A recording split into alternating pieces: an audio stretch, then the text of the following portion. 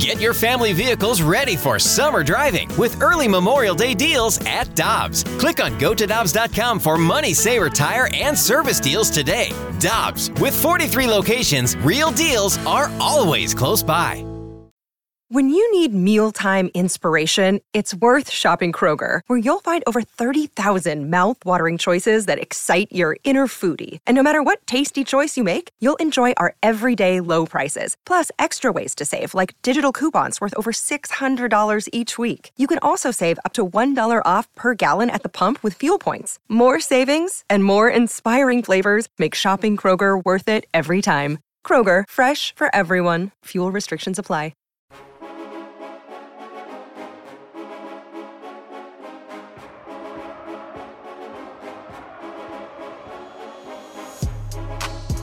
It's the Fast Lane on 101 ESPN with Jamie Rivers. I'm Anthony Stelter. Let's head to the Brown and Crouppen Celebrity Line. We're joined by the voice of the Blues right here on the Blues Radio Network, Chris Kerber. What's up, Kerbs? Anthony, how are you today? Good. Real good. Well, I didn't love the game the other night, Kerbs, but I'm sure you were right there with me. At least you saw a professional team play in a collegiate stadium. Something that you could cross off the bucket list now. You know what? Listen, I learned a long time ago. It's just you take the atmosphere for what you've got, and I actually think it's been better for the Coyotes to be in that atmosphere than where they were out in Glendale. It just never really took off there. And that franchise, they got a big date coming up in the middle of May here, where the city residents of Tempe are going to vote on 3 proposals that are going to allow the Coyotes to build a stadium in Tempe. And if they do, the Coyotes pretty much then are finally set to get a grip on that city after 20-plus years. A stadium on the east side where the population center is, where more of the money is. They can quit being the franchise that takes on everybody's bad contracts just because they're finding cheap ways to get to the floor. There's so many positives, and I hope it happens for them. Kerbs, why do you think they never had plans for a rink in Scottsdale? Because I remember when they were downtown, when the franchise first started, that was that was the year we were down 3-1 and that playoff series came back. The atmosphere was great. Now, the viewing for some of the fans was terrible because it wasn't built for hockey. But I thought the automatic move would have been to build a nice rink in Scottsdale to where there's a lot of action, a lot of money, a lot of people who live in that area. They just never did it. You know what, Jamie, we were affiliated when I was in Springfield from 96 to 2000. We were affiliated with the Coyotes. So you followed that story a long time. Richard Burke was the owner, along with a guy by the name of Steve Ellman. Steve Ellman was he was a developer, okay? They moved the franchise from Winnipeg, and they're downtown in a non-hockey building where half of the one side you couldn't see the ice, right? Because it was just a basketball building. So they dealt with that. I don't know why they couldn't initially get something done in Scottsdale. Then the Glendale opportunity opens up. They build the rink. They figured this area is going to grow more. Well, it did grow. But they had ownership issues right from the start when they couldn't get agreements between Burke and Ellman, relating to some of the property development, things like that. And that was really the beginning of what has been a 20-year challenge for the National Hockey League and the Coyotes in Arizona, because they start with that ownership issue. The franchise has changed hands a couple of times. The league has taken over the franchise once or twice. You're looking at a scenario where the money people, some more of the population center, it would take you, depending on traffic, it could take you an hour and 20 minutes to get over to Glendale from Scottsdale because that population in Arizona and Phoenix has just grown so much. And then you end up in the lease situation with Glendale, and it's snowballed, right? They just haven't been able to go – and let's face it, too. There's a hockey aspect to this. When they were with us, when they were with us in Springfield, player development was something they really didn't care about. And it didn't matter. And so for the longest time, not only haven't they had a really good building situation in the right part of town, the other reality of it is they haven't had a product for the most part that has been very good. And so put all that together, and that's why they're in the situation they're in right now. I think they've got an owner that's got the pockets, that's got the wherewithal. They want to do it. They've got a place to build a building that they can build without any taxpayer dollars being spent. And if this goes through, you know, with the way Bill Armstrong is set there with draft picks and some of the young talent, they can become pretty good. But they need that building, and they need to get that part done. Chris Kerber joining us right now on the Fast Lane on 101 ESPN. Kerbs, back to the Blues. The power play has just been, I mean, it's been staggering how this power play has been inconsistent at best, downright atrocious at worst. What do you think has happened to this power play, and how do you get it back on track? You know what?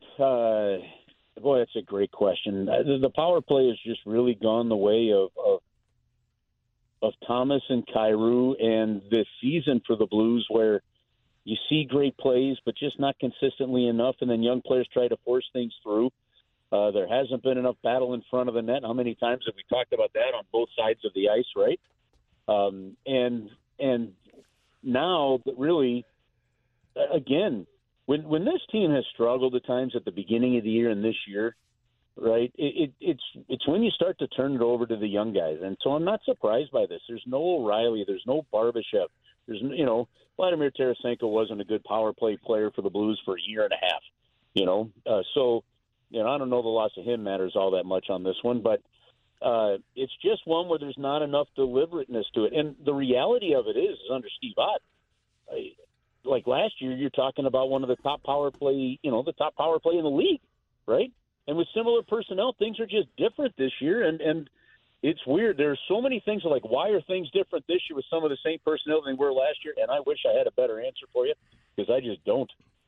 Well, one guy that's been pretty good all season long, Kerbs, is Pavel Buchnevich. And he's been moved to center ice in between Vrana and Kapanen.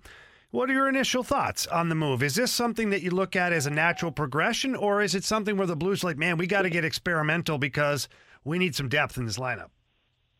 I think with the loss of Ryan O'Reilly and Noel Acciari, they're looking at a big body that is the best 200-foot player on the team right now, and him at center ice looks and sounds pretty good. He passes so well from the wall. They hope that translates to the middle. He used to be a centerman. He was a centerman, you know, coming up through his career until he was drafted by the New York Rangers. And then the year he was drafted by the Rangers as coach in the KHL, you know, it ended up putting him on the wing. And then when the Rangers brought him over, he played on the wing the whole time. So he does have some experience in the middle. He was a centerman for a long time before that. I love this idea. You know, they need a bigger body in there. There's no other centerman coming up in the organization. They've got some guys that can play the wing. I like the versatility of this move, and I think it's one that they've got the time to mess with while they're bringing guys in. Because, look, if it does work and they really do like him as a centerman with his ability to pass the puck, that then maybe changes your direction of what you might look at in terms of a player you can acquire, the type of player you might develop, that kind of thing, because you know you've got another big body in the middle, and then you can focus on the wing. So I like the idea of what they're doing here.